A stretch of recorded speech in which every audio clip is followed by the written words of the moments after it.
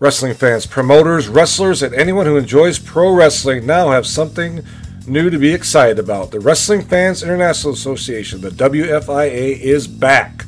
WFIA is an association that exists to promote, grow, and support professional wrestling throughout the world. Membership is free. Your membership includes a free digital bi-monthly publication of the Wrestling Fan News newsletter, association updates, voting privileges, and much more. Please go to thewfia.org, that's thewfia.org, and become a member today.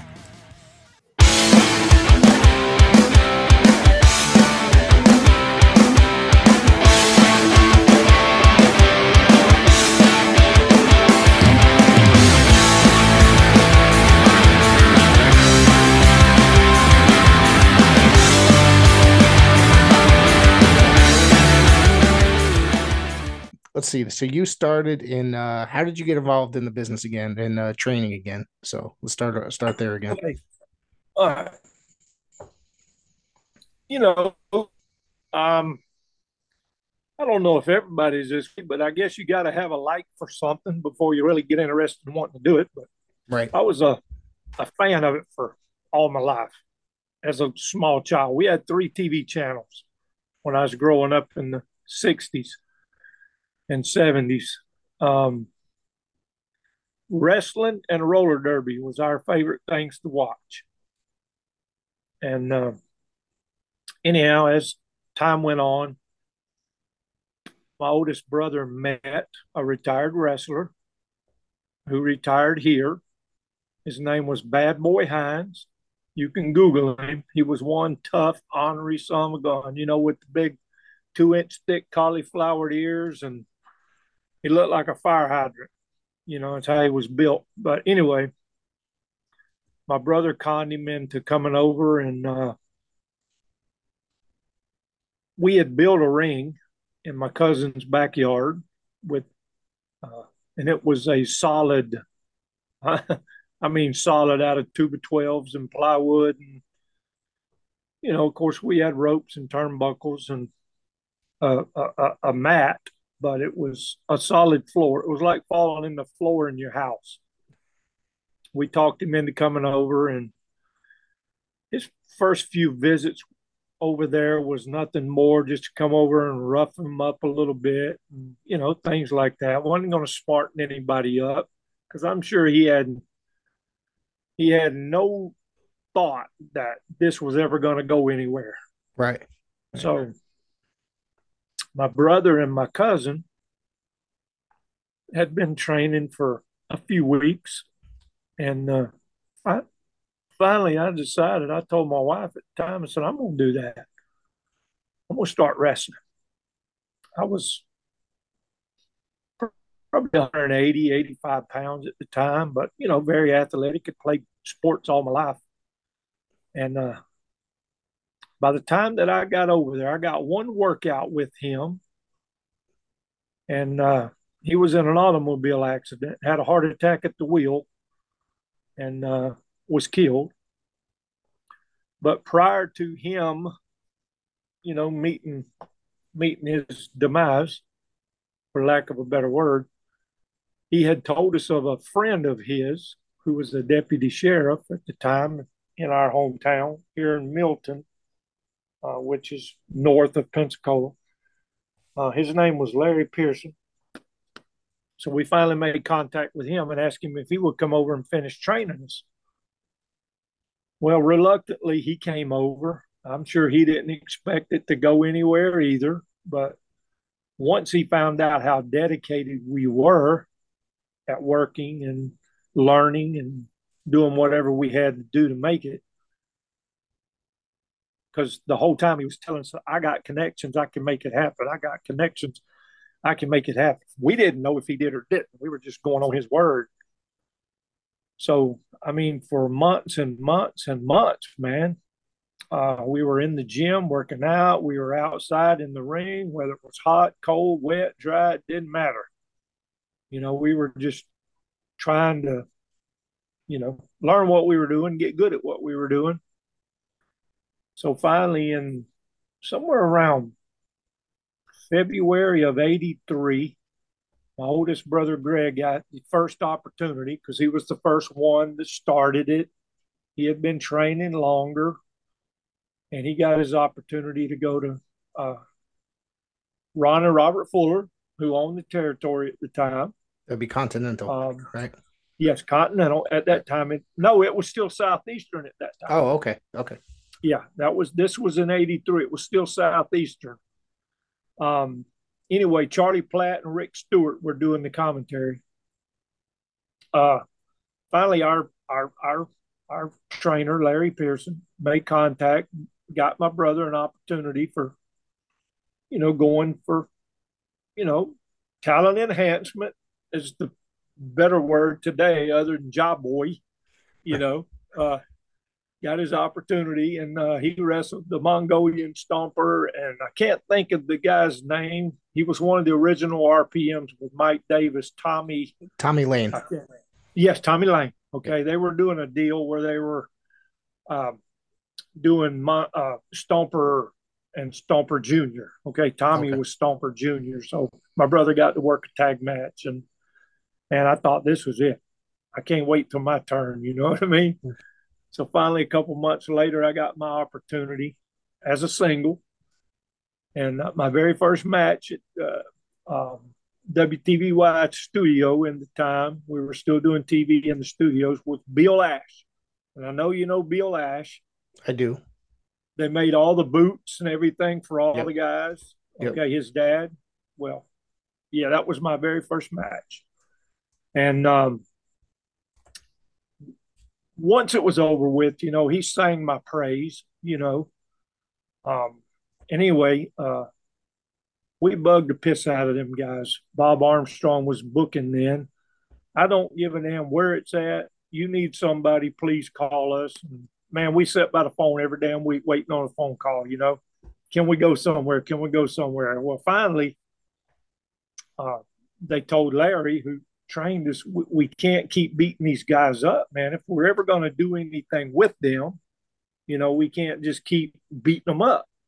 They need to go get some experience. Well, where the hell are you going to go get experience if you don't know anything anyway? Right. You know what I mean? So we worked any little independent outlaw show within a couple hours where we lived here. And I got a phone call one day from, I don't know if you'll remember this guy, but if you had Southwest Championship Wrestling on cable back in the day on USA, Christopher Love. Yes. Yep. He was a manager. He kind of did the Adrian thing, dressed like that, but he was trying to start a new thing. He had found some investors in South Dakota. So he called me and asked me if I wanted to come up and be a part of it. Well, hell, I quit my job. He flew me up. I was up there for 3 or 4 months, and I met Bob Sweetan and Scott Casey. Those were 2 big guys. He flew up from Southwest, and got to be really good friends with Scott. And matter of fact, I used the name Casey. My first year in the business was Rick Casey. Okay, Scott Casey's cousin. Right. Okay, I was going to ask you about that. I had that in my questions. Yes. Yeah, that's where it came from.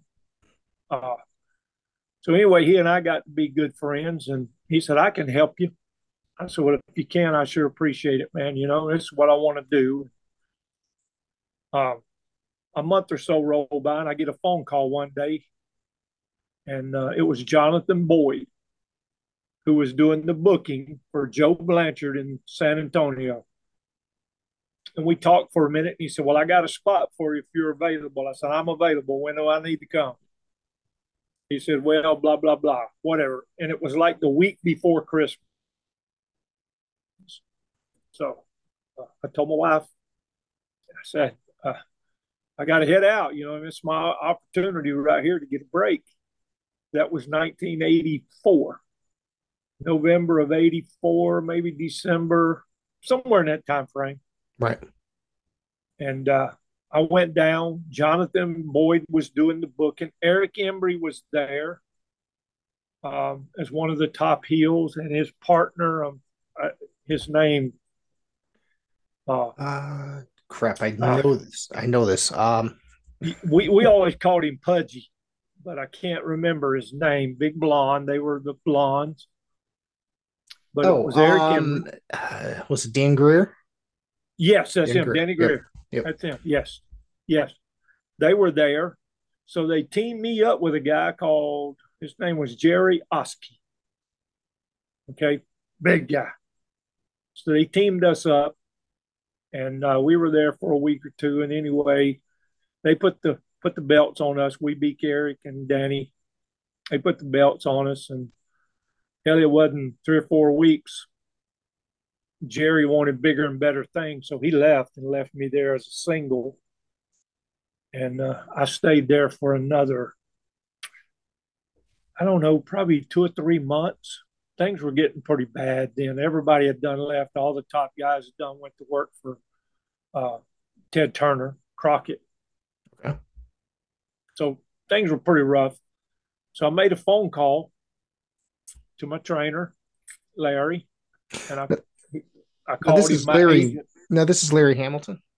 No, Larry Pearson, who was Okay. my trainer, Oh, and I Larry Pearson. Okay. considered him my trainer, my what do you call it, my Yeah, you're training. publicist, my manager, or whatever.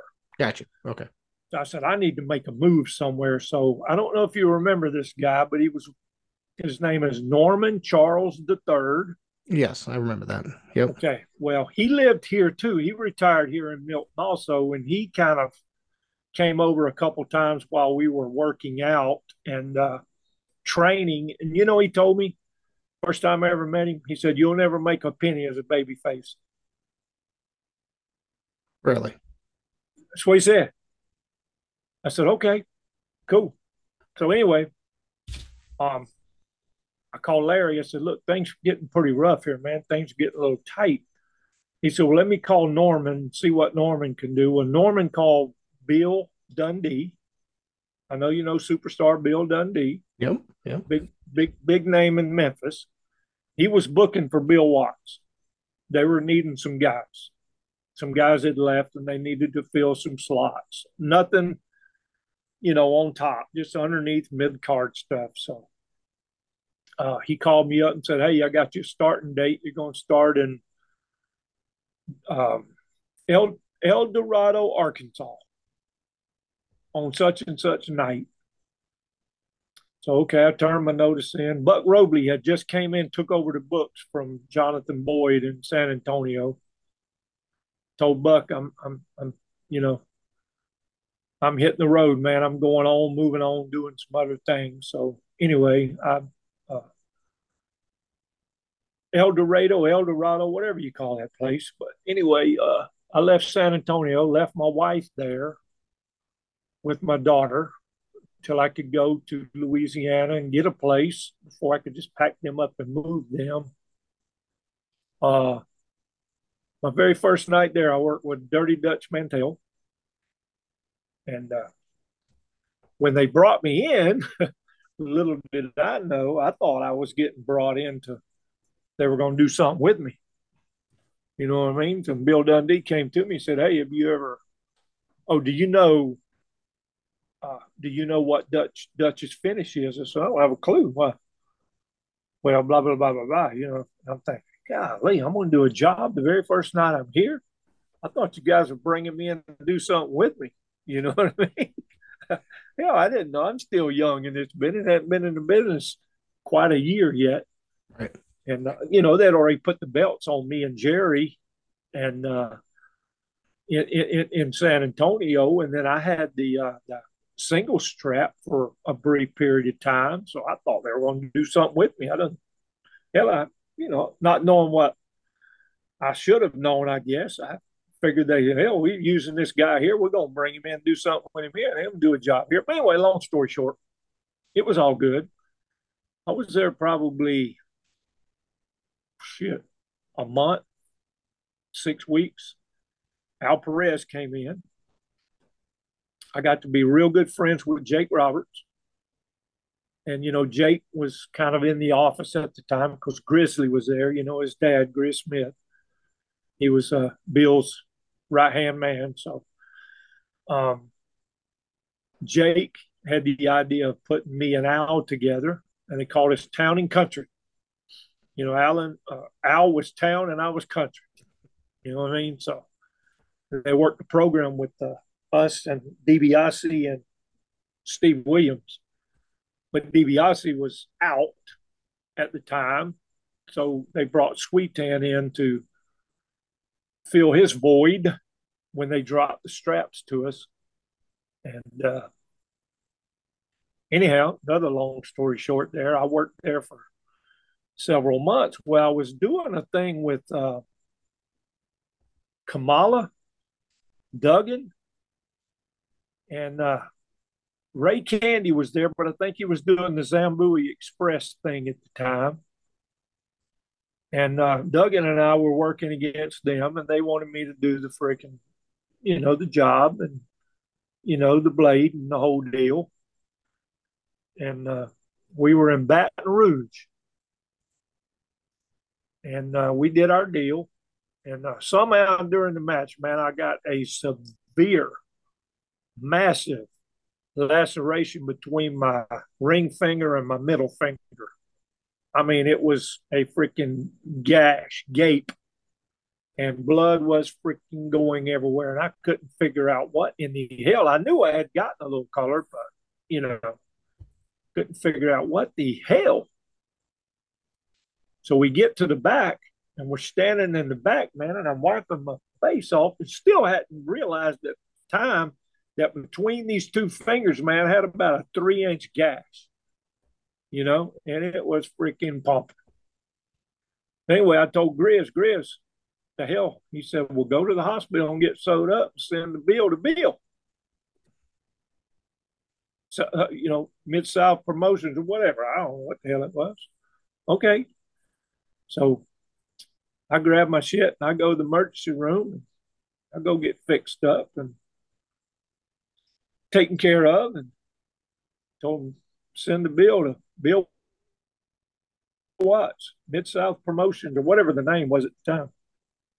Well, shit, we go get our damn paycheck that following Tuesday. He took the damn money out of my check.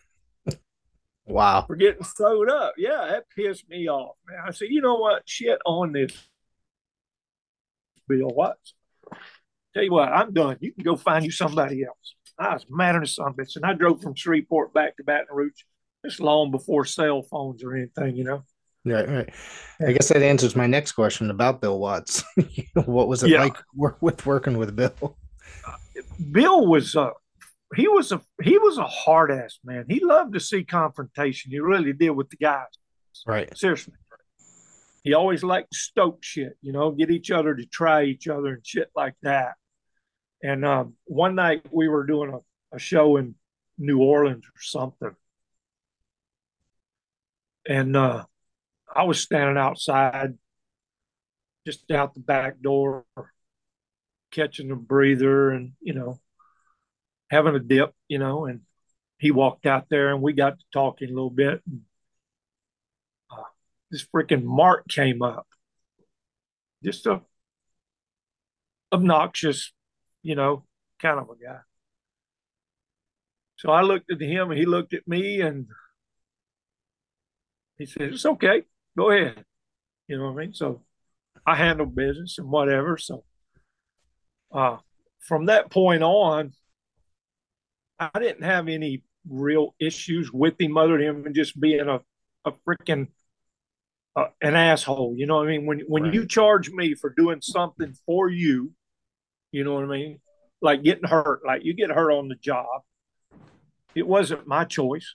Right. You know what I mean? I didn't ask to do that. It just happened. It was an accident, And anyway, it pissed me off. He took it out of my damn check. So I drove my ass from Shreveport to freaking Baton Rouge. Madder than hell all the way there, man.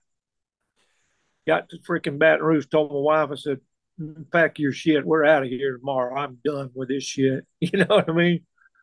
The hell with wrestling. I'm going to go back home and get my job back and, it is what it is. I hadn't been home 2 hours. The phone rang. It was Bill Dundee. Bill had already left and went back to Memphis. And He that's said, "Hey, brother, I got a spot for you if you want it." I said, "Hell no, I don't want no damn spot. I'm done with this damn wrestling shit. I go out there and put my damn life on the line and get my ass hurt. And people want to charge me for it. He's just talking bullshit, you know." Yeah. He said, "No, man, a real good spot. You and Dutch. I got some guys coming in," which at the time was the Fantastics. Bobby Fulton, Tommy Rogers was the big tag team. Yeah. I think Bill and can't remember who was his partner. It might have been Buddy Landale at the time. I'm not sure. But he was working with the Fantastics. I had a singles deal with Dutch. And we had a couple other people there. Tracy Smothers was there, just learning, getting really started in the business. But Pat Rose was there. I don't remember if you know Pat Rose, but I remember him. Yep. I remember his later days in WCW, yeah. like, you know. Yeah. Of course, Lawler was there, him and Idol doing their thing and whatever. But I told Bill then, you know, I said, "Look, I tell you what, I'm going to go home for a couple of weeks, see where my mind gets." He said, "Well, I got you a spot. I need you to be here." It was like a week before Thanksgiving in '85.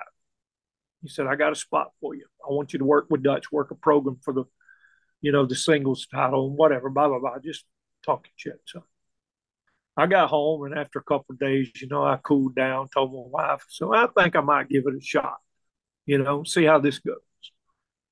Dude, I thought I was making good money for Bill Watts, and I was, because it was like double the amount that I was making working for Blanchard, because things were so tough then, and the territory was so freaking long, man. It was like hundreds of miles a day. Right.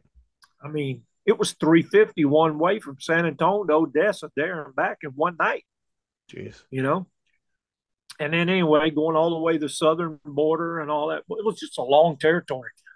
Now, Mid-South was long too, you know, making those Baton Rouge to Tulsa and Oklahoma City and Little Rock and those places. Those are pretty good drives, but we stayed over and we could afford to stay over.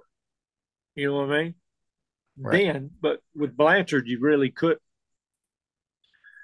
So anyway, Jackson, Tennessee, I think was the very first night I worked for Jerry Jarrett. It was a week before Thanksgiving of '85.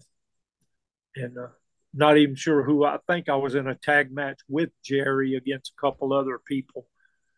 And anyway, this is where the lights clicked on for me, man, how to make money. I was there for a week, of course, before I get my first check. Well, I get a check, and then I get an envelope. Some of it's pretty thick. I could tell there was money in it. I said, "What is this?" "This is for your souvenir sales." I said, "I didn't sell no souvenirs." "No, but we did. They sold them for me. They printed them. They sold them. Brought me a damn envelope full of money." I said, "Dude, really?" You know, I made more in a week's time selling, and all we sold was pictures at the time. Okay, at Right. that There wasn't a lot of merchandise back in that day. No, and not in these little territories. You know, most Right. of the time the promoter had his little flyer, you know, his little bulletin thing with a couple pictures in it. Yep. Yes, program and a few paragraphs about such and such and such. And Lawler had, I mean, Jerry Jarrett had that too. But man, I said, son of a gun. My check was like 800 and something. This is back in the early 80s. 800 and something, and I had 400 and something dollars in cash. I said, damn, that's pretty freaking cool right there, man. And this is in Memphis, which was known for yes, not necessarily good payoffs, really. Exactly. Yeah. Yes. Yeah. Yeah. I mean, it caught on fire right there, you know. Matter of fact, Robert and Ricky had left to go to work for Crockett. Yep. and they came back in for a few shots. Stan and Steve, the Fabs, they Yep. had left. They came back for a few shots, and things were pretty freaking hot right there for several months. And anyway, um, I stayed there for 4 or 5 months, worked the program with Dutch. Um, we had this one deal in Memphis where it had worked into a tag where Dundee and Dutch and me, I don't remember if it was Billy Joe Travis or who was going to be my partner. Um, we were going to work a big deal in Memphis. Mm-hmm. So we were in the dressing room going over what's going to happen. Well, they were going to attack us early coming to the ring. As we came out of the dressing room, they were going to throw some shit on us and whatever. So Bill said, yeah, I'm going to use alcohol and this. I said, no, no, no, no, no, no, no. You don't need to use anything. All you're trying to do is distract us. Right. You don't really need to use any chemicals to freaking blind us or something. Well, that son of a bitch had a cup full of rubbing alcohol. And the minute it hit me, before I could get to the ring, I was totally blind. And the pain was so freaking excruciating. I got in the ring. I said, I don't know what you're going to do. I said, but get this shit over with. I got to get out of here. I got to go to the freaking hospital. I can't see shit. I couldn't see my hand in front of my face. Anyhow, I thought he'd put my eyes out for good. And we got through with that. I got through that. It took me 2 weeks before I could ever even see again. And I finished up the program with Dutch. So I knew what was coming next. Right. You know what I mean? In my mind, I knew what was coming next. Ain't but one other person to go. You know what I mean? So it's either him turn heel or me turn heel. And I was going to have to work with Lawler. You know what I mean? Right. So, no, I didn't. I made a phone call back to my man Larry. He said, "Well, look, they're fixing to have a spot open back home." I said, "Really?" He said, "Yeah." I said, "Well, shit, tell him I'm wanting to come back home." This was in March of 1986. Now, mind you, I didn't start until 84, so I've only been in this a couple of years. And Adrian Street had not long been there. He was working a program with Norvell Austin. And I think they were struggling a little bit to really get, you know what I mean? Yeah. So they brought me in to get Adrian over, is what it was really for. I know it's what it is. They didn't tell me that, but I'm not stupid. Right. I'd only been in the business a couple of years. And Idol had just left. They didn't have any single babyface because Bullet was working with his son, Scott, at the time. They were doing a tag team deal. Anyhow, long story short there, I came back in March of 86, started a program with Adrian, and it rocked on for months, a lot longer than the normal program would go. Normally the program would go 6 to 8 weeks, and you pretty much burn out. But it just clicked so freaking good. So we were in Birmingham one night, and Ron Fuller's wife, Sherry, who always showed up to pay out, give everybody their money, checks, cash, whatever they were giving that. Sometimes we get cash, a lot of time we get checks, Right. So she showed up, and that's where we did TV at. By this time, we were Continental. Okay. Right. 85, yep. Somewhere mid 85, they went to Continental. I was gone when they did the transition. But when I came back, they were doing it at the Boutwell Auditorium, doing TV and whatever. But so anyway, she said, "I need to see you." In my mind, I'm thinking, damn, I'm going to get my notice already. I was just enjoying being home. Wasn't but two other places to go. That was work for Crockett. Well, three. You work for Crockett, you work for Vince, or you go to Puerto Rico, work for Carlos. So she called me in the office. She said, well, not in the office, but in a private room. Right. She said, how's things going? I said, what do you mean? She said, how's things going? Well, things are going pretty good. You know, I didn't know what to say because I didn't want to put my foot in my mouth, you know what I mean? Get run off or something. And I said, well, now that you mentioned it, I thought a couple of my payoffs might have been a little bit slack. She said, really? I said, yeah. And I know it's a bad time of the year. It's freaking February, which is January, February is really historically, you know, after Christmas, people recuperate and get ready for tax season, whatever. It was right. A little slack. She said, okay. That was all she said. Got my check. That was it. Hell, a week later, Ron Fuller showed up. He's the big boss. He said, Wendell, I need to see you when you get a minute. I thought, oh, shit, I done pissed her off. You know what I mean? Now, she done went back and told him that I ain't happy. Probably going to get my notice. So, and this is one of the biggest compliments I've ever gotten. So he called me in the office and he said, how's things going? I said, things are going good, Ron. I'm okay. He said, no, honestly, truthfully, how's things going? Are you happy? I said, well, I love being at home. It's easy territory, and I'm at home.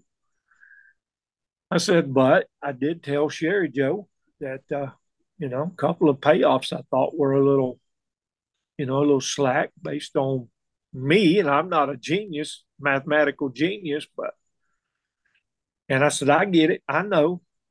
I make, dude, I'll tell you that in a minute, but he said, okay. I said, he said, I'll tell you what, and I'm going to be honest with you. He said, you're my money man. You are my money man. And I need you to be happy. I need you to be focused. So we can do one of two things. I'll be diligent and really pay attention to the payoffs because he weren't booking at the time. He was, you know, doing his time at home. I think Robert was booking at the time. Right. He said, I'll do my due diligence to watch the payoffs, or I'll put you on a guarantee. Whatever you want to do. Wow. You know what I mean? Yeah. I only been in business 2 years now. You know what I mean? I started there as a jobber. So that's how the connection, that's what I was telling you earlier when we first started talking, how it just clicked with the fans for whatever reason, dude. And I don't know what it was. Right. Really. I mean, you know, I am who I am today as I was 35 years ago. I'm the same freaking guy. I think the same. I act the same. I talk the same. It was just some kind of, I don't know, charisma of some sort. Right. That wasn't a put on because I had to do it night after night after night after night. So anyway, we settled our agreement there in the locker room, and I couldn't say too much because I was in a tight spot. And if you understand what I'm saying, dude, people weren't taking advantage of it until I did it. Right. When I started all of the souvenir pictures, stuff, dude, it was unfreaking real, the amount of money that was there for the taking, and nobody would do it or was doing it till I did it. I was the first one. I brought me a table. I would show up to the matches an hour early, and I would have 8 or 10 freaking different photos from 3x5 to 5x7 to 8x10s. I'd have a few T-shirts and keychains and just little memorabilia shit like that. Dude, the money was freaking unreal. I could go to Knoxville, Tennessee, which is one of our biggest uh, venues. Knoxville, Birmingham, Montgomery. Um, Birmingham, I would average probably 750 a night, just in souvenir. Montgomery, 5, 6, 7. Knoxville, anywhere between 1,000 and 1,500 every 2 weeks, cash money. Wow. You know, Yeah. it was unreal, dude. That's crazy. It was freaking unreal how nobody caught on to it. And then once I started doing it, then Danny Davis started doing it, and then everybody else followed suit, you know. But I couldn't say too much because I was making so much more cash money than a lot of the other guys and the heels, especially. You know, when they turned me heel for that brief little period of time, dude, it sucked. You hear me? It was only about a month. But I said, guys, y'all gotta take care of me. I'm giving up thousands of freaking dollars in souvenir sales. You're gonna turn me heel. I don't mind doing it, but it didn't get over. Back then the fans weren't buying the merch of everybody or the heels at all. Today it's completely different. Exactly. And there was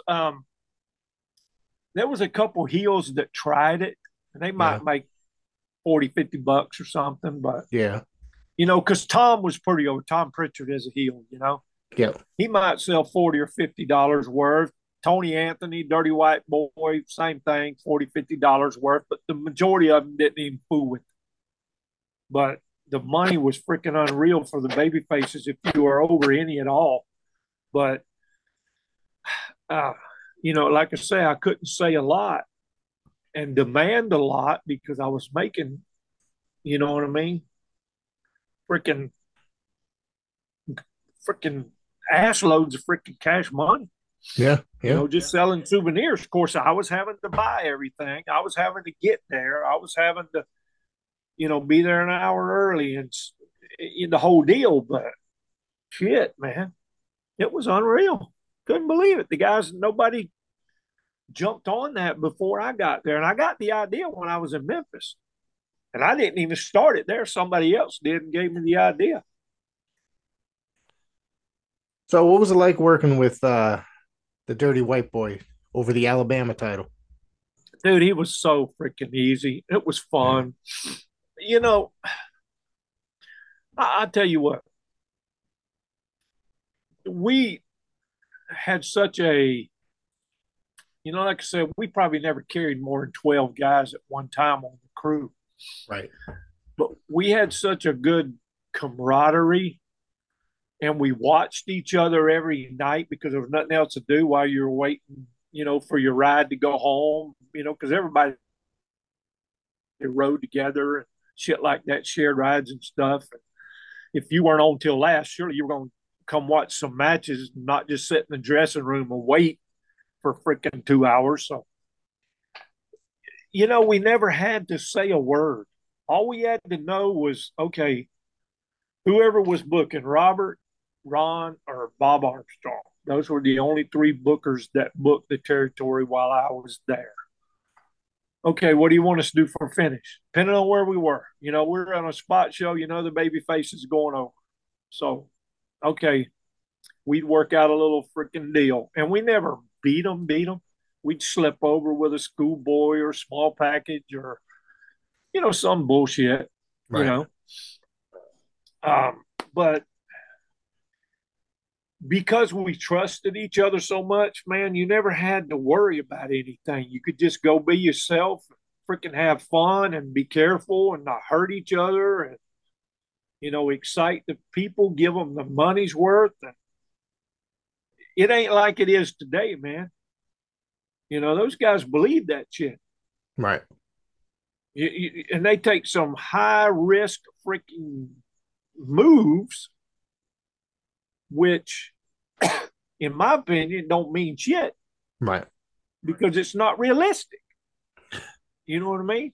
That's definitely true. You know, do you still watch today besides at all? Very rarely. Very rarely. I might flick through and catch a couple minutes of it or something. But because And I still get phone calls to make independent shows and things like that. But when you Right. go to these shows, these guys will spend 30 minutes in the dressing room going over every single move they're going to make.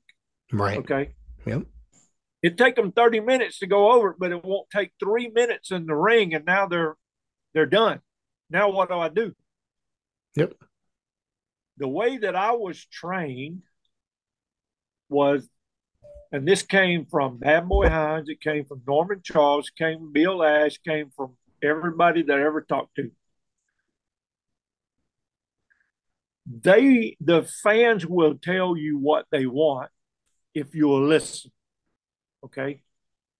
It's a story. You start it, you build it, you get them to the climax, you finish it, and you're done.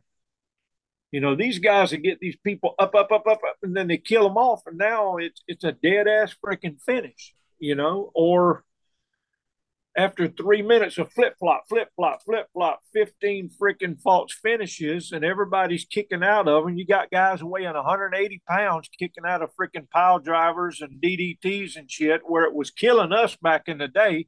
We didn't move. They stretchered us out, you know. Now these young kids are kicking out of them. One of the things Pile drivers. I say about comparing the businesses, and it's like less is more, and that's what you know. It's these guys. It is. And these guys got to go crazy. That's the way we were trained, man. Is you listen to them. They'll tell you what they want. I tell you what. I'll make a perfect example. Nick Bockwinkel, and I know you know Nick Bockwinkel. Yes, sir. One of the greatest world champions ever. He was Vern's right-hand man, the AWA champion, and a straight-up badass, okay, in his day. You know, he could handle himself.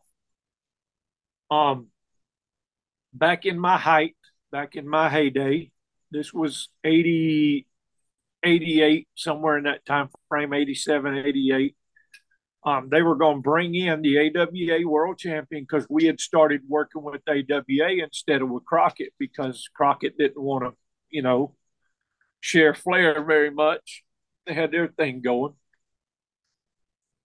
At the time, Kurt Hennig was the champion. So it was booked for Hennig and I.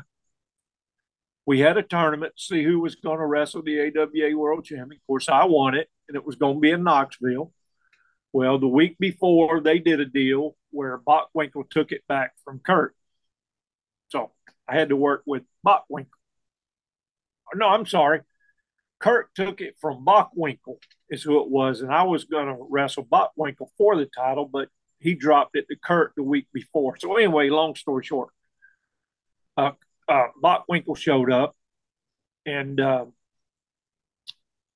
went in the dressing room. Him being the senior and the more veteran guy, you know, I went in and introduced myself and, you know, asked him what would he like to do and is there anything special I need to know about. And he looked at me and he said, "Kid," he said, "we'll just play it all by ear." I said, "Okay, sounds good to me." Of course, he was going to put me over, you know what I mean? Mm-hmm. But we were going to call it all in the ring. Whatever happened, happened. But he was there, you know, to keep me, you know, dude, 45 minutes. You know what we did?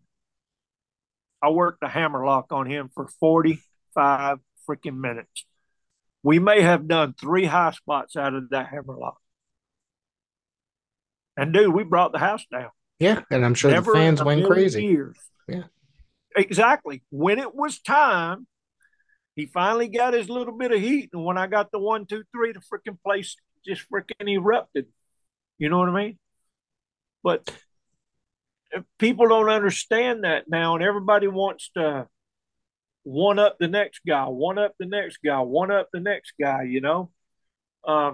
Sometimes less is more, sometimes it's not. But if you're skilled and crafted in your craft and you understand what you're trying to do and your business and not personal, and I think that's what helped me a lot. It was never a personal thing for me. It was always business first. Okay. This is what we need to do. These people paid money. I don't care if there's 20 people in the audience or if there's 10,000. I'm going to work my ass off just like I would. You know what I mean? Yes. So anyway, that helped me in the long run, I think. But that's the way I was brought up, learning and taught to do. And like I told you way earlier in the show, Norman Charles told me that I'd never make a penny as a babyface. Babyface is all I ever did my whole career until I went to Puerto Rico to work for Carlos. Yep.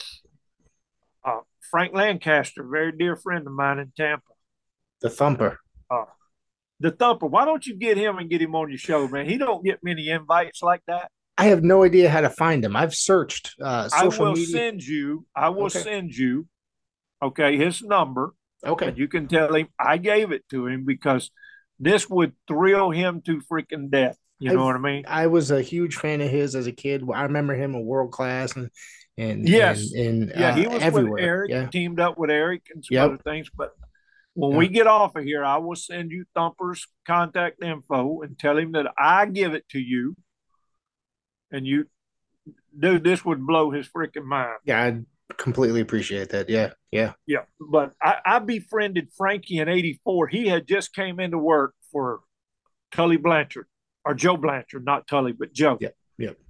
And they were going to put the belts on him. Frankie had just been a job guy in Tampa. Okay.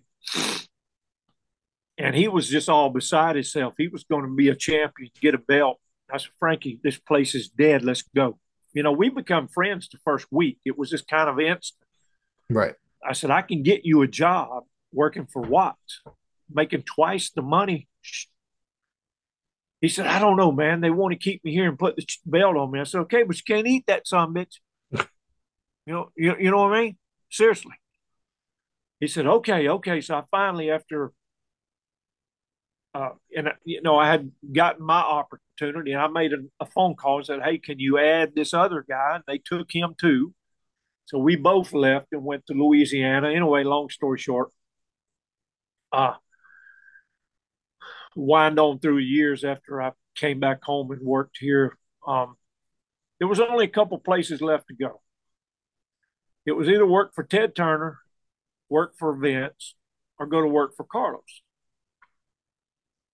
So I had gotten in a altercation working for an independent outfit that kept bugging the piss out of me to come work North Alabama, okay, which is, it's hardcore freaking redneck hardcore shit. So finally I agreed. I said, if you can afford this amount of money, I'll come up there. But give me somebody that I can have a decent match with. Don't give me a freaking, brand new trainee or some bullshit, okay? Let me earn my money, but give me somebody I can work with. Hey, got you covered. So I get there that night, this little show, and this place is freaking wall to freaking wall. I mean, they're hanging off the freaking rafters. Of course, there's no air conditioning. It's hotter than a son of a bitch in there. And we're sitting in the dressing room, and this kid comes up to me, and he's got this white and black shirt on. He's the referee. Okay, introduce, whatever. He said, I got your match tonight. I said, okay. He said, do you have the finish? I said, I ain't heard a word yet. Why? He said, well, they're going to do so and so and so and so and so and so and so and so. I said, oh, hell, whoa, back up. Hell no, they're not going to do it. Okay, this is this big green guy. He's probably 350 doing the Road Warrior. He didn't have the mask on, but they're all painted up and the leathers and just big shit. He's going to do this. Slammy is going to come off the top rope. I said, no, hell no, he ain't. I said, let me tell you, I'm thinking this guy's ribbing with me, okay? I said, I tell you what, you take the word back over there and say it just like this. Just open your ears and listen, okay? And I will give you the bulldog, And 1, 2, 3, and we're going home. Of course, that was my finish, So the kid left. I didn't think no more about it. He came back over there and he said, nope, they're going to. I said, no, they are not freaking going to do that. Okay. I'm telling you. And I looked that kid in the face and I said, I'm telling you like this. I said, when I put his ass on the mat, you better count 1, 2, 3. That's all I'm telling you. Okay. There ain't going to be no bullshit, nothing off the top. I don't even know these guys. I'm not going to lay there and trust them. You know what I'm saying? Right. So anyway, it was a tag match kind of a deal, not even a singles. So I had this little kid with me, and it was this big guy and another, I don't know, he wasn't quite as big, but they were doing the Road Warrior bullshit. So I told this kid going out, I said, I'm going to start the match because if there's any bullshit going on, we're going to get it over with early before I get blowed up or they catch me from behind or whatever. If this is a setup, you know what I mean? I won't know about it. Right. This is the first time I'd ever worked for this outfit. And I hadn't gotten my money yet, was another thing. And I always said, I want my money before I get in the ring. But the old man promised me, I'll get you your money. Okay. I took his word for it. So anyway, me and the kid were heading out to the ring. We get in the ring, and these guys in there doing their prancing around and strutting and trying to get heat and whatever. But I told the kid, I said, okay, you get out. I'm going to start. I said, if it's going to happen, it's going to happen quick. So we get in, and I lock up with this big guy right out the gate. He just is freaking easy and loose, and we do a couple little deals. I tag this kid in. He comes in. They start beating the dog shit out of him. So I thought, okay, shit. So he tagged me in. I get back in. Man, things are so smooth, so freaking easy, and just blah, blah, blah. And I said, oh, this has got to be a freaking rib. And for some reason, I looked over towards the dressing room area, and every single worker there that night was standing outside the dressing room, lined up on the walls watching. I told myself then, I said, this is a freaking setup, okay? This is a freaking setup. These guys are freaking pissed because I'm getting big payoff. You know what I mean? And they working for whatever, peanuts, or working for free. I said, okay. So I let the kid get back in there, and they start beating the dog shit out of him, man. They take him outside, and they're double teaming him. I'm getting buried as his partner, so I got to get down and go around the ring and do something. I can't just stand there and watch it, I'm getting buried. So I go over there and I grab that big fucker and I pull him off to the side. And he kind of pins me up against the ring apron. And he said, yeah, we don't appreciate like guys like you coming in here taking all our money and blah, blah, blah, blah, blah, blah, blah. Just shoot. I said, let me tell you something, you little fat son of a bitch. I said, I got more shower time than you got ring time. I said, if you would get your ass in any kind of shape and learn the business and learn what the freaking hell you're doing, you might be able to make some of this good money one day. Anyway, a couple other words were exchanged. And I said, I tell you what I'm fixing to do. I'm fixing to turn around. I'm going to walk back to that dressing room, and I'm going to grab my big wad of cash. I'm going to put it in my bag, and I'm going to drive home and forget this place even exists. I turned around, dude, and he jumped on my back. He tried to take me down. I slid out from underneath him.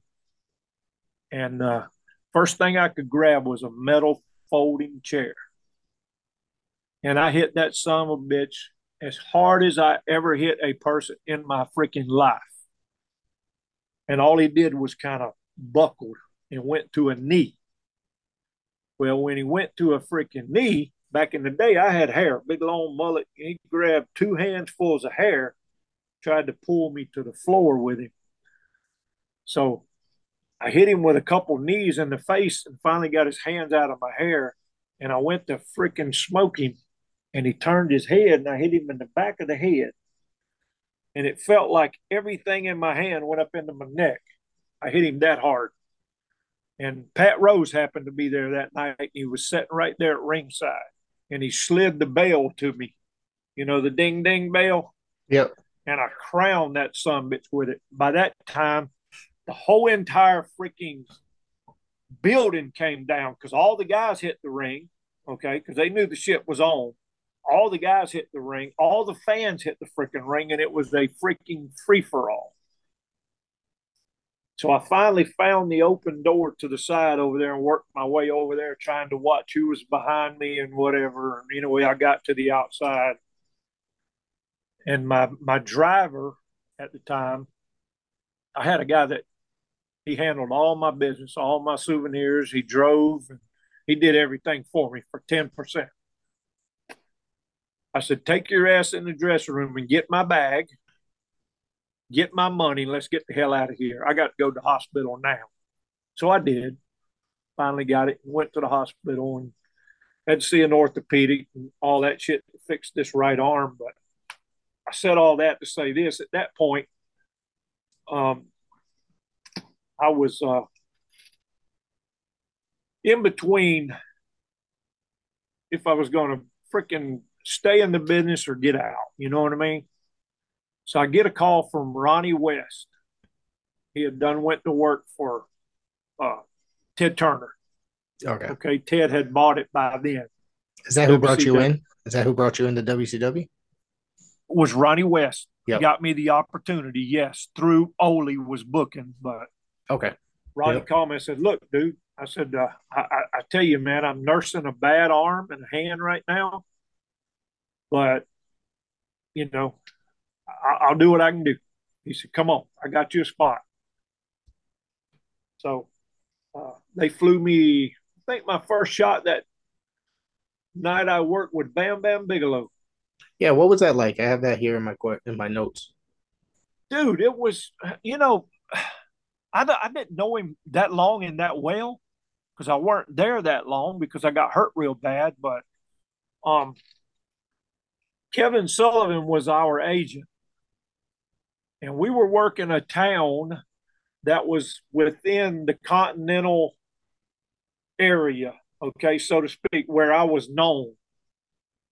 So when he came to the dressing room and said, you going to work with Bam Bam? You know him? I said, no, sir, I'd never met him. But he said, well, look, you're going to go over tonight. You guys figure something out. I'm thinking, okay, cool. So I went over and introduced myself to him. Man, what a super nice freaking guy. Man. And he said, what do you want to do? I said, dude, I mean, it's up to you. You're doing the job. You tell me. So anyway, we figured out a finish. And dude, he was so freaking easy, but a big guy and could move. He could move. And we had a hell of a match that freaking night. And I don't even remember what it was. It was somewhere here close. I say here close because I'm here, but within our viewing area that we knew, Right. And then the next night was we were going to fly up to where he was, you know what I mean, where he had his biggest exposure. So I would do the job for him. So I worked with him a couple nights, and we worked the loop, and we came back around to TV in Atlanta. And they had me in a tag match with some young kid. He was trying to do the Indian gimmick. It was kind of like Jay Youngblood, but yeah, it was Alan Iron Eagle. I have yes, here. that's him. You guys wrestled the State Patrol, is what you wrestled. Patrol, exactly. Yep. Well, sometime during that match, I've watched that match, but I didn't see the actual spot. But one of them, they make a tag while I'm in there, and one of them comes over the top rope and he clips my right leg from the side and folds it over, kind of like the old Joe Theismann break. Right. You know what I mean? But it wasn't a compound fracture. It was just in the knee joint. And might have been Pee Wee Anderson was the referee or something. I don't remember. I said, dude, this is it. I'm done. I'm hurt. Get this sumbitch over with. And this was on TV. So we ended it. They carried me out and took me straight to the hospital. And I had to see either the Atlanta Hawks or the uh, the Falcons team doctor, whoever that orthopedic guy was there in Atlanta. He said, got some bad news for you. I said, what is that? Well, we need to do reconstructive surgery based on this, and this. So, well, how long would that put me out? He said, it depends on you, really, but usually 6, 8, 9 months. He said, I can't do it. Can't do it. What are my odds if I don't? He said, slim to none. I said, you know, the big metal brace that everybody wear? I didn't even know what they were called. Yeah. You know, the big metal brace that everybody wears? Have you got one of those? He said, sure. I said, give me one of those and let me go. Dude, my leg was as big as a basketball. Jeez. We had to fly out the next morning. I was rooming with Dutch Mantell that night, I believe. Didn't sleep a freaking wink. I get to the matches the next night, and that son of a bitch is just freaking throbbing and pounding. Kevin Sullivan comes to the back. I said, dude, I don't know if I can do it. He said, look, just get to the ring and I'll take care of you from there. So for the whole northern loop up around Philadelphia and Cincinnati and, you know, all them places up that way, coming back down to Atlanta, I worked with that blowed out freaking knee. And we get back to TV in Atlanta. And Ole wanted me to do a big off the top rope into the front row deal with the big guy they had at the time, the Giant. Elegante. Dude. Yeah. I said, you know what? And Luger, it was Luger, Steiner, Elegante, and whatever. It was going to be a big 6 or 8 man freaking deal, but they wanted me to do the big deal out there. I said, look, any other time, I don't have a problem with it. I said, but I can barely get from the dressing room to the freaking ring. He said, well, what's wrong? I said, you don't know? He said, no, I don't know. What's wrong? I said, well, I freaking blew my leg out on the last TV here. He said, okay, so I tell you what, kid, why don't you go home and get well and then call me back? So that was the whole extent of my WCW career. Anyhow, it took me, I don't know, 8 or 9 months to get my. Yeah, I'm only showing like 2 months that you were there. Yeah, it was very short. Yeah, it was very short.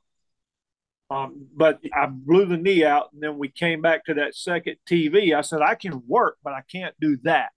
Right. Because I'd done work the whole freaking week, you know. I was gimping. If you would notice in the match with there's a couple other matches. I worked a single match with one of the State Patrol. You'll notice I limp a little bit. Yeah, James Earl Wright. And then, yep, you'll notice I limp. And then, what was his name? He was Mr. I see Florida that. Yeah, you wrestled Tim Powerhouse Parker. That's him. That's him. Yep. Tim Parker. Yep. You notice I gimp a little bit there. Yep. That was after the the bad knee deal there, but that put me out there because I was out for quite a while. So I was contemplating just hanging it up, moving on.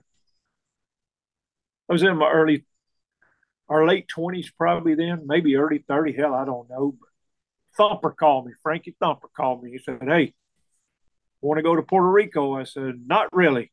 He said, "What do you mean?" I said, I'm really just, ready to kind of hang this up and get back to real life." He said, "No." He said, "Look, I done talked to Carlos." He said, "He'll put us together as a team.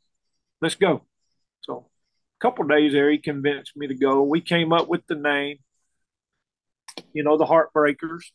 He was Adonis and I was Apollo. And he brought us in. I said, well, the only way that I'll go is a guarantee, not going on hearsay.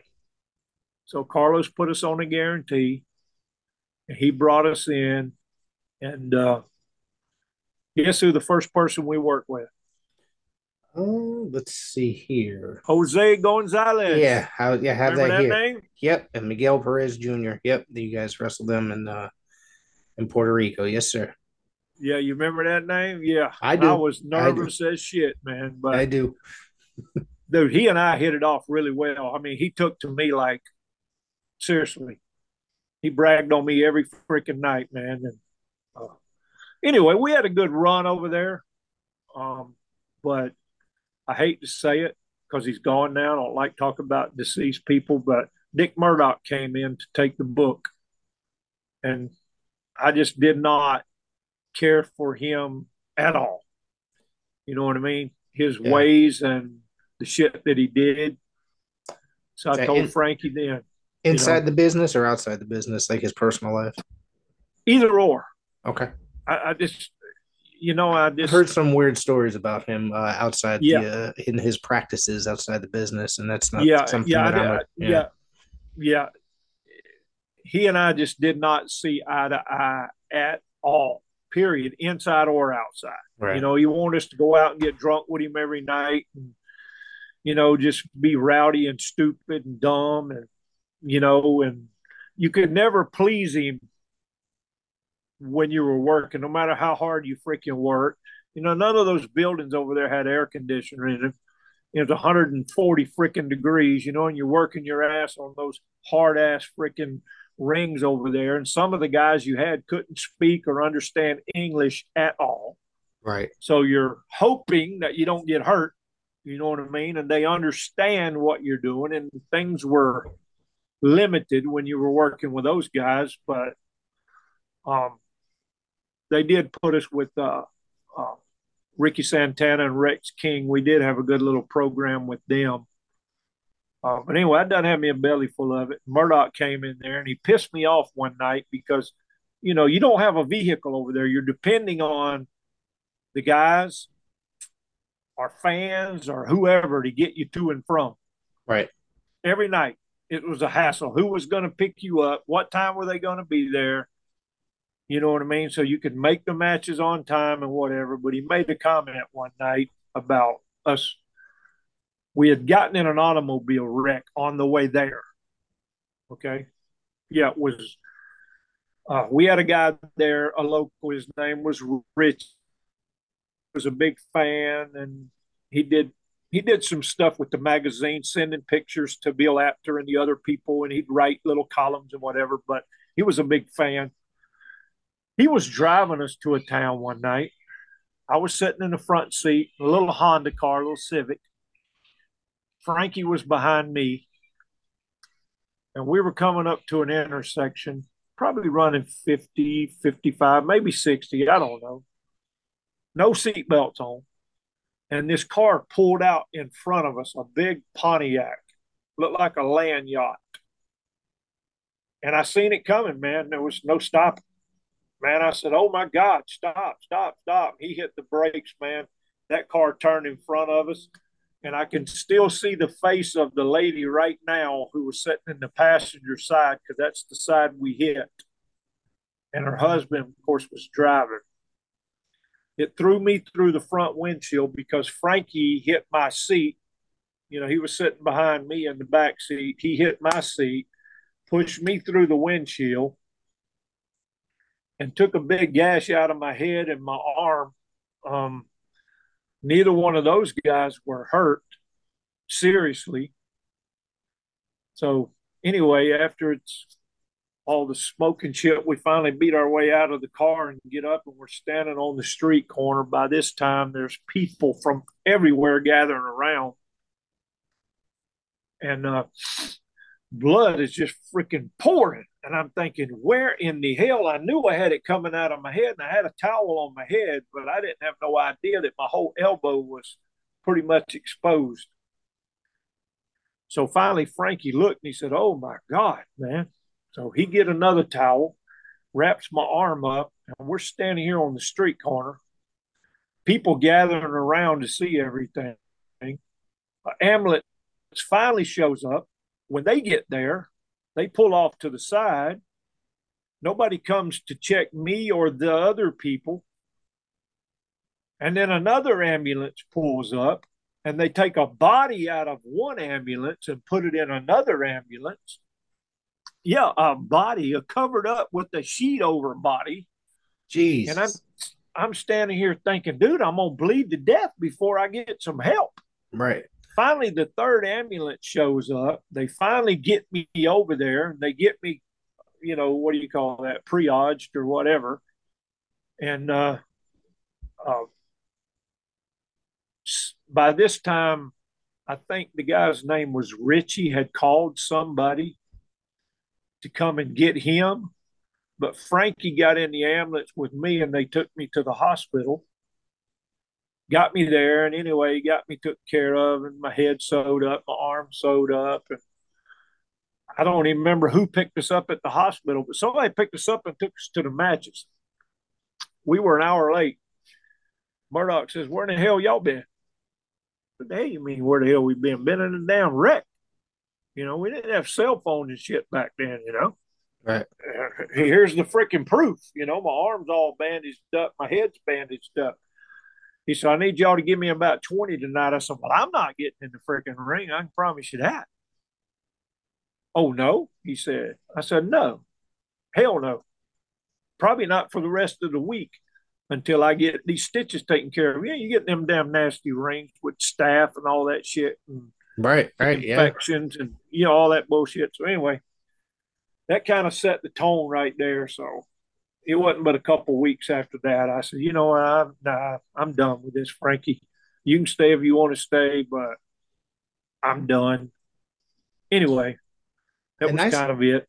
I saw that you guys shortly after, probably within a few months, you guys ended up doing a working WWF Wrestling Challenge match against the Bushwhackers. Yes, that was our opportunity. Kurt Hennig got us the opportunity to go to work for Vince. Right. But we worked with the Bushwhackers, Luke and Butch. Yeah. How did that? And you guys didn't get picked up, or? No, we did, but I didn't want to stay. And Frankie, he weren't going to stay if I didn't stay. You know what I mean? And I hate to say that, but he would have been left out. You know what I mean? Yeah. But I told him I seen the writing on the wall. Right. You know what I mean? Where we were going to be. Right. We were going to be in enhancement forever. How long he decided. It could have been a month. It could have been 6 months. It could have been the rest of our career. Right. And by that time, he was turning out the big monsters, out of his school. And, I tell you what, the very first night there, we walk in the dressing room. Gorilla Monsoon's in there. We knew a couple of the other people in there. Gorilla walks in, and I introduce myself, and I say, "I am Wendell Cooley, and this is Frankie Lancaster. We're the Heartbreakers." He said, "Not tonight, you're not." Just kind of like that, "Not tonight, you're not." I said, "Really?" Okay. So we couldn't wear our. I've heard stuff like that happening before, like that. We couldn't wear anything that we had brought. You know what I mean? We had to go out there just bare Wendell Cooley, Frankie Lancaster, no Wildcat, no nothing. You know what I mean? Right. I thought right then, and I told Frankie when we got through, we were driving. This was in Nashville, I believe. We were driving back to Huntsville, where I was staying at the time, which was about an hour and a half. I said, "This ain't for me, man. I'm not interested in this. I don't know about you, but I'm not interested in it." So, but I feel like I would have had an opportunity. They probably would have split us up. You know what I mean? Right. Just me thinking, but nah. Yeah, they did it with so many people there. You know what I mean? Like so many people that went up there. They would Sean and Marty. Yep. They broke the Rockers up. You know what I mean? Yeah. So, but no, I didn't want to go through all that again, man. I done put my time in, and I done, worked my ass off to get where I was get the name that I had. But, and I'm not saying that they wouldn't have used me. I'm sure they would at some point, but I just weren't willing to, you know what I mean, travel all over the freaking country and the world. They were doing England, Germany, and every freaking where, Right. But no, I just, at that point, that's when I decided I'd done had enough of it. There was nowhere else to go. I didn't want to go back to Puerto Rico. So I got out of business in 96, Okay. got me a job with the government, been there ever since. I've seen after that you've done some sporadic matches here and there, probably reunions or stuff at Yeah, conventions reunion and stuff. shows were the reunion shows were the main thing, but I would get calls occasionally to go here, go there, and my first thing would be, "Can you afford it?" Right. I give them my number. This is my price. Can you afford it? If you Right. can't afford it, it don't hurt my feelings. Tell me now. Right. But if I show up, I'm going to expect that amount of money before I get in the ring. Right. I'm not being an ass, but it is No, what it is. you put your time in, and I feel like you're well known enough, and in order to. Exactly. And a lot of these independent shows have some guys that really are true good guys, really want to learn. Right. They're never going to make it, Right. but they really want to know. They really try hard. You know what I mean? They Right. ask you for advice and they take your advice, but then there's others that are weekend warriors. You can't tell them nothing. They already know everything. Yes. And all they care about is the glory. They don't care if they're only getting $10 or $20 for the night, if anything. You know what I mean? They just want Yeah. to be the star. And those are the guys right there that I would tell these people, I'm not working with those guys. If you don't Right. have anybody that is willing to listen, you know what I mean? I don't want to get hurt. I don't want to hurt them. Let's go earn our money, give the people a good show, and go home. So, always got their, you know, supposedly their best hand, whether he was their top guy or not, but the best, you know, willing and able kind of guy. Right. Right. And I still get phone calls. Matter of Yeah. fact, just before you text me this, I had another guy hit me with a link. He wants me to do a talk show on August 1st. Okay. You know what I mean? So um, I took a big hiatus from this business from 96. Man, I don't have to been 10, 12 years. I didn't do anything associated with wrestling, period. You know what I mean? Because I knew if I didn't totally cut it off, I would continue chasing it, chasing it, chasing it, and I would end up screwing up any opportunity to really get some kind of steady security, retirement, or anything, Right. any kind of benefits or anything. I would have kept chasing wrestling like some of the guys are still doing today Right. in their 60s. You know what I mean? Traveling all over the freaking country for $100, $200, $300. You know what I mean? No, Right. uh, Yeah. no, It's not consistent enough in the independent world. It's it's just not. like Thursday, Friday, Saturday, and Sunday. It's not like And back you in the got to day the drive hundreds and territories hundreds were. and hundreds of Yeah. miles to get it. Yeah. You know what I mean? Yeah. Half I've the got a, money's going to go I've into got, gas and food. I've got to call 3 or 4 times to make that gathering appearance. Right. But the money's not worth it to me. You know what I mean? Yeah. Seriously, I mean, what they're offering, they want to pay you this, but they want you to get in the ring too. No, Yeah. sorry. They You expect know you to what I make mean? most of your money from the picture sales and stuff and autographs. Yeah, Yeah. yeah. So no, I'm anyway. I don't regret anything. I really don't. I had a great time doing it.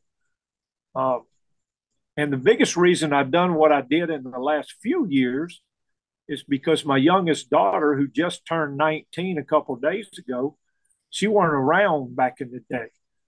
And then when she got old enough to see the videos and, my dad this, my dad that kind of thing, she really just, fell in love with it.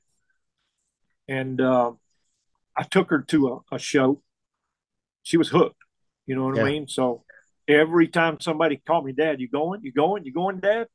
Because she wanted to be in there and be a part of it and see it happen. You know what I mean? So Right. uh, that's why I've done what I've done in the last few years. But I had a great career. I really did, man. I mean, I was blessed way beyond what I deserved. Had no idea how it all clicked as well as it clicked, as soon as it clicked. You know, um, I made a lot of good choices. I made a lot of bad choices. Made a lot of good friends and made some enemies along the way. But I did what I had to do for me and my family.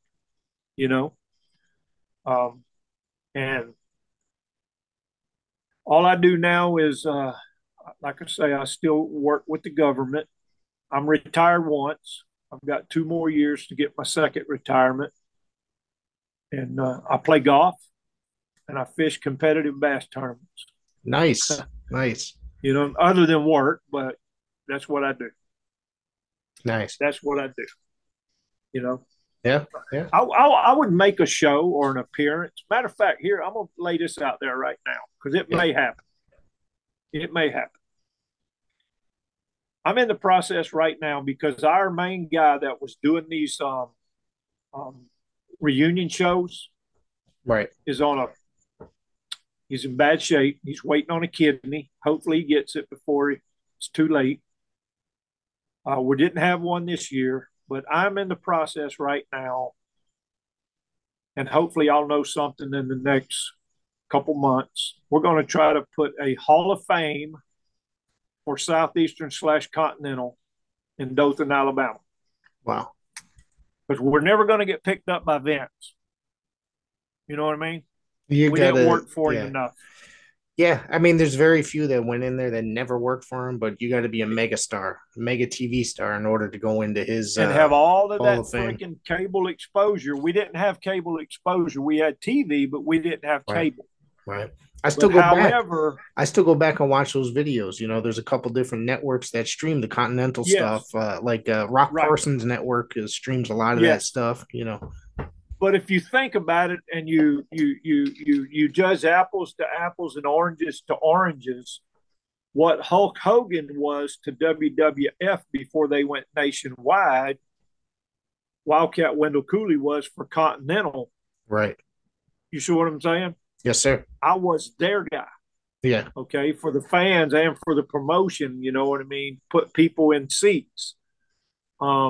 Just like Ric Flair was for WCW, you know what I mean? Before they went world freaking wide. We didn't get that exposure because the smaller promotions couldn't compete with, money. Yeah. You know what I mean?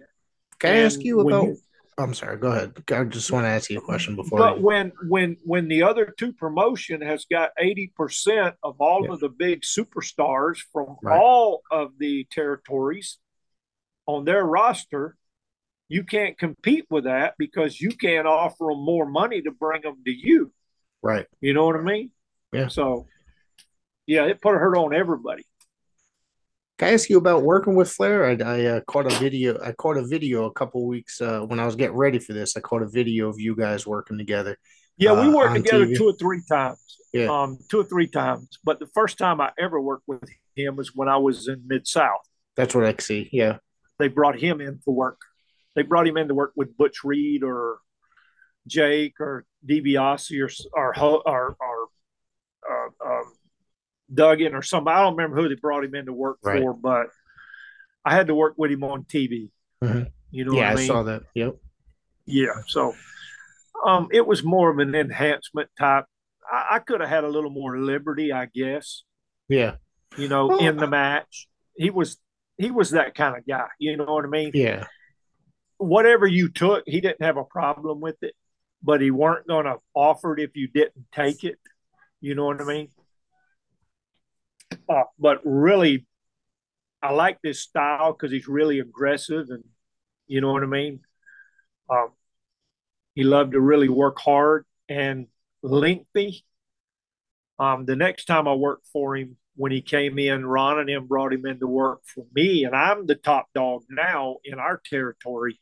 You know what I mean? So things were a whole lot different than they were when I worked with him for Bill Watts. But yeah, I had no problem at all. Matter of fact, we went out several times and, had some drinks together and stuff. And yeah, it was cool. I tell you what, though, but I worked with 4 world champions. Ric Flair, Yep. Okay. Nick Bockwinkel, Harley Race, I see that. and Yep. Jerry Lawler. And Jerry And Law. Jerry Lawler. Yeah. Yeah. Now,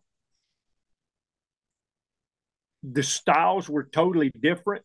And a lot of people didn't like him, Jerry Lawler. Yeah. But dude, he was, dude, yeah, that son of a bitch knew he could work. I'm just straight up. Okay. He knew the business inside and out. I encountered Lawler many times. He comes up here and works shows in the Northeast independent scene sometimes. Yeah.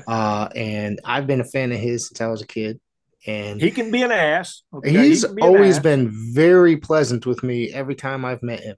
Every time. But I'm gonna tell you what, that son of a bitch could work. Okay. Yeah. Now Flair, on the other hand, with Flair, he could work, but Flair, 360 days a week, he's going to do the same exact things every single night. Right. You know what I mean? Bam, bam, bam, bam, bam, bam, bam, bam, bam, bam. Right. You never knew what you were going to get with Lawler. You know what I mean? Yep.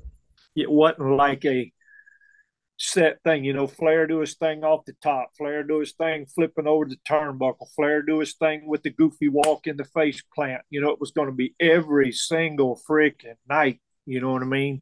And chop, chop, chop, chop, chop, chop, chop. Right.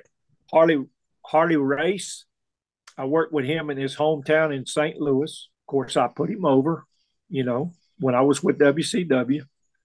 And it wasn't a hard put over. It was just, you know, slipped him over because that's home for him. But, man, what a total different guy that was. Too. And he's all from the left side. Right. You know, I mean, he's all left-handed, which is kind of different. But he came to me that night and he said, "Kid, is there anything special that you want to do?" I said, "No, this is your night. This is your home." He said, "Hey, man, this is for both of us. Get yours in too." I said, "No, we're just whatever you want to do when we get in the ring there, boss. I'm all ears." You know what I mean? Yeah. I'm going to get paid the same, okay? At this point, I didn't have a solid position yet. So I didn't really care. I just wanted to let them know that I'm business. You know what I mean? I can work and I don't have a problem if things are done in the correct way. I don't have a problem putting somebody over. I mean, it's just going to put money in my pocket. You know what I mean? Yes, sir. And then, like I say, Nick Bockwinkel, I worked with him the one time, 45 minutes, we work a hammerlock. That's amazing. It. A couple high spots out of that. Tore the house down.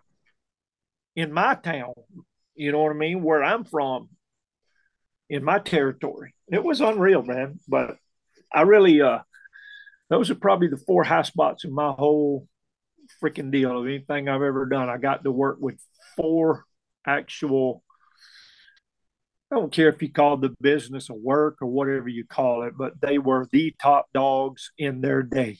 They're 4 of the biggest stars in the history of professional wrestling. And I worked with all 4 of them. Yeah. You know what I mean? And fortunate enough to be that guy. Yep. You know? But I got to experience things that some guys spent 20 years in the business prior to me and never got that. Right, right. You know what I mean? I got it early. For whatever reason, I don't know if it was because of my hard work ethic. You know, I don't know, professionalism, what happened, but you know. Yeah. Did you ever work with Kevin the Truth Casey at all? Do you remember him at all? The name is very familiar. I've probably been on the same card with him, but I don't ever recall working with him. All right, because I saw that you were managed by him somewhere, and he managed in South Atlantic. Hang on. Okay, now I know where you're at in Puerto Rico. Okay, yeah, he tripped down there. Yeah, I think he went down there through the Savoldis, if I'm not mistaken. He came in to be mine and Frankie's manager. Right before I left. Yes. Okay. Now I know who you're talking about. Yes. Right. Yes. And if you'll watch the match with Frankie and I, with Ricky and Rex in the street fight, it's in, I don't remember what town it was in, but where we hang Ricky with the chain and beat him and all that bullshit. Right. If you'll watch that, you'll see me snatch that freaking cane out of his hand because it was just so freaking. It was horrible. Okay. Yeah. He used almost an expose a kind of deal. He used a golf club. Golf club, that's what it was, not a cane, a golf club. Yeah, I snatched it out of his hand and then started using it myself because, okay. Now I know who you're talking about. Now, he's been on this show before, and I thought that he was a pretty interesting guy. He had a pretty interesting career, though, I thought. Yeah, I only met him there. Yeah. And like I say, he was only our manager for a month or two before I left. He got there right at the tail end before we had the automobile accident and I left and, right. All that shit. But, yeah. Was there anything is there anything else you wanted to throw out there tonight? I tell you what, let me do this. I got a friend right now that's suffering with colon cancer. Okay. Yes, sir. And he's in his second month of chemo. He was stage 3. They took 2 foot of his colon out. I grew up with him as a kid, him and his brothers and sisters. We were more like brothers than friends. But every Saturday night on Facebook, okay, he's called Lil Will. Lil Will. He does it. Lil Will. He does a live Facebook karaoke. Okay. And I'm not going to be there this weekend because my son and I is playing in a golf tournament. But every Saturday night in the 6 to 6:30 time frame, Facebook Live, Lil Will. And he does it in hopes of getting, I don't know what you get. You get little gifts and stars and things like that. You know what I mean? Right. To kind of help him do it. This is his first love, man. You know what I mean? So, well, he invited me over to do it. And I go over there. We just had one this past Saturday. You might be able to pull it up on Facebook Live. But I had a band back when I first got out of this business. Oh, really? A lot of people don't know that. Yeah. I never knew that. It was called Wendell, Cooley, and the Nothing Special Band.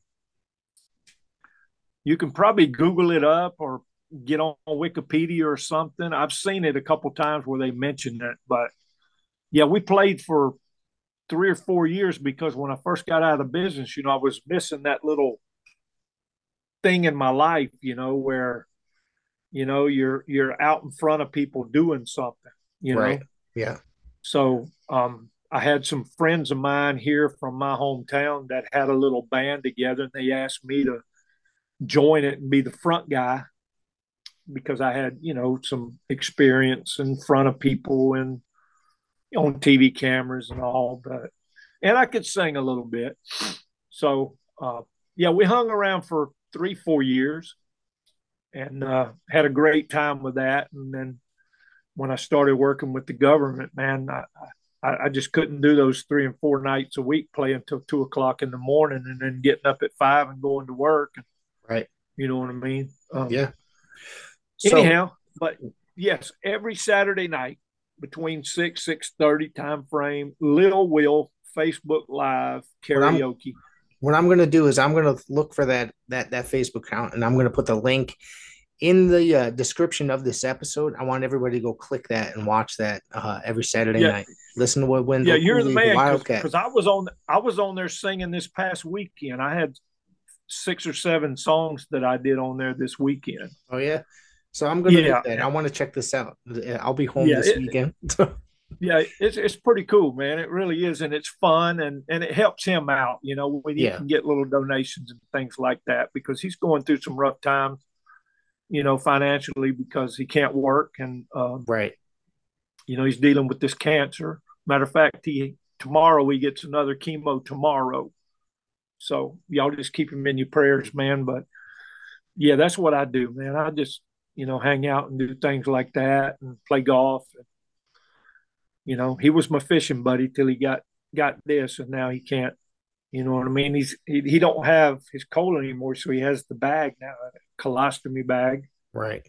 And he'll have that until it's all said and done. Hopefully, they felt like they got it all when they did the surgery. Right. Okay. Yeah. But it had already gotten in a couple of his lymph nodes.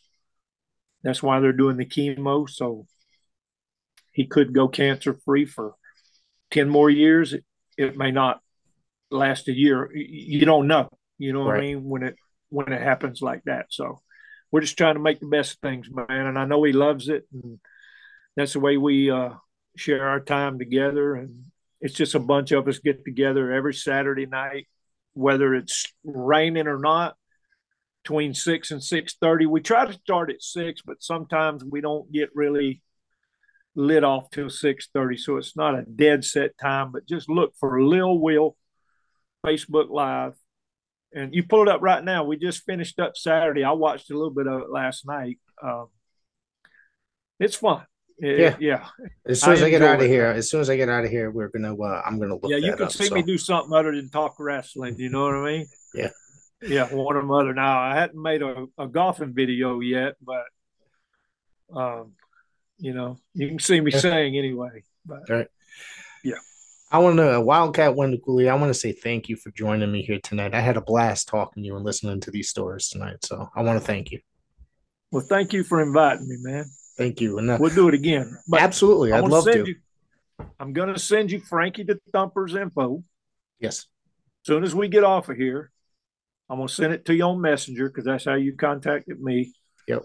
That way you can contact him, let him know that I told you, so he'll respond back that I was on your show, and he'll call me maybe and ask me, and I'll tell him, yeah. But I'd like to see you get him on there, man. It'll freaking blow his mind. I'd love to. Well, Thank you very much. Yeah, thank you.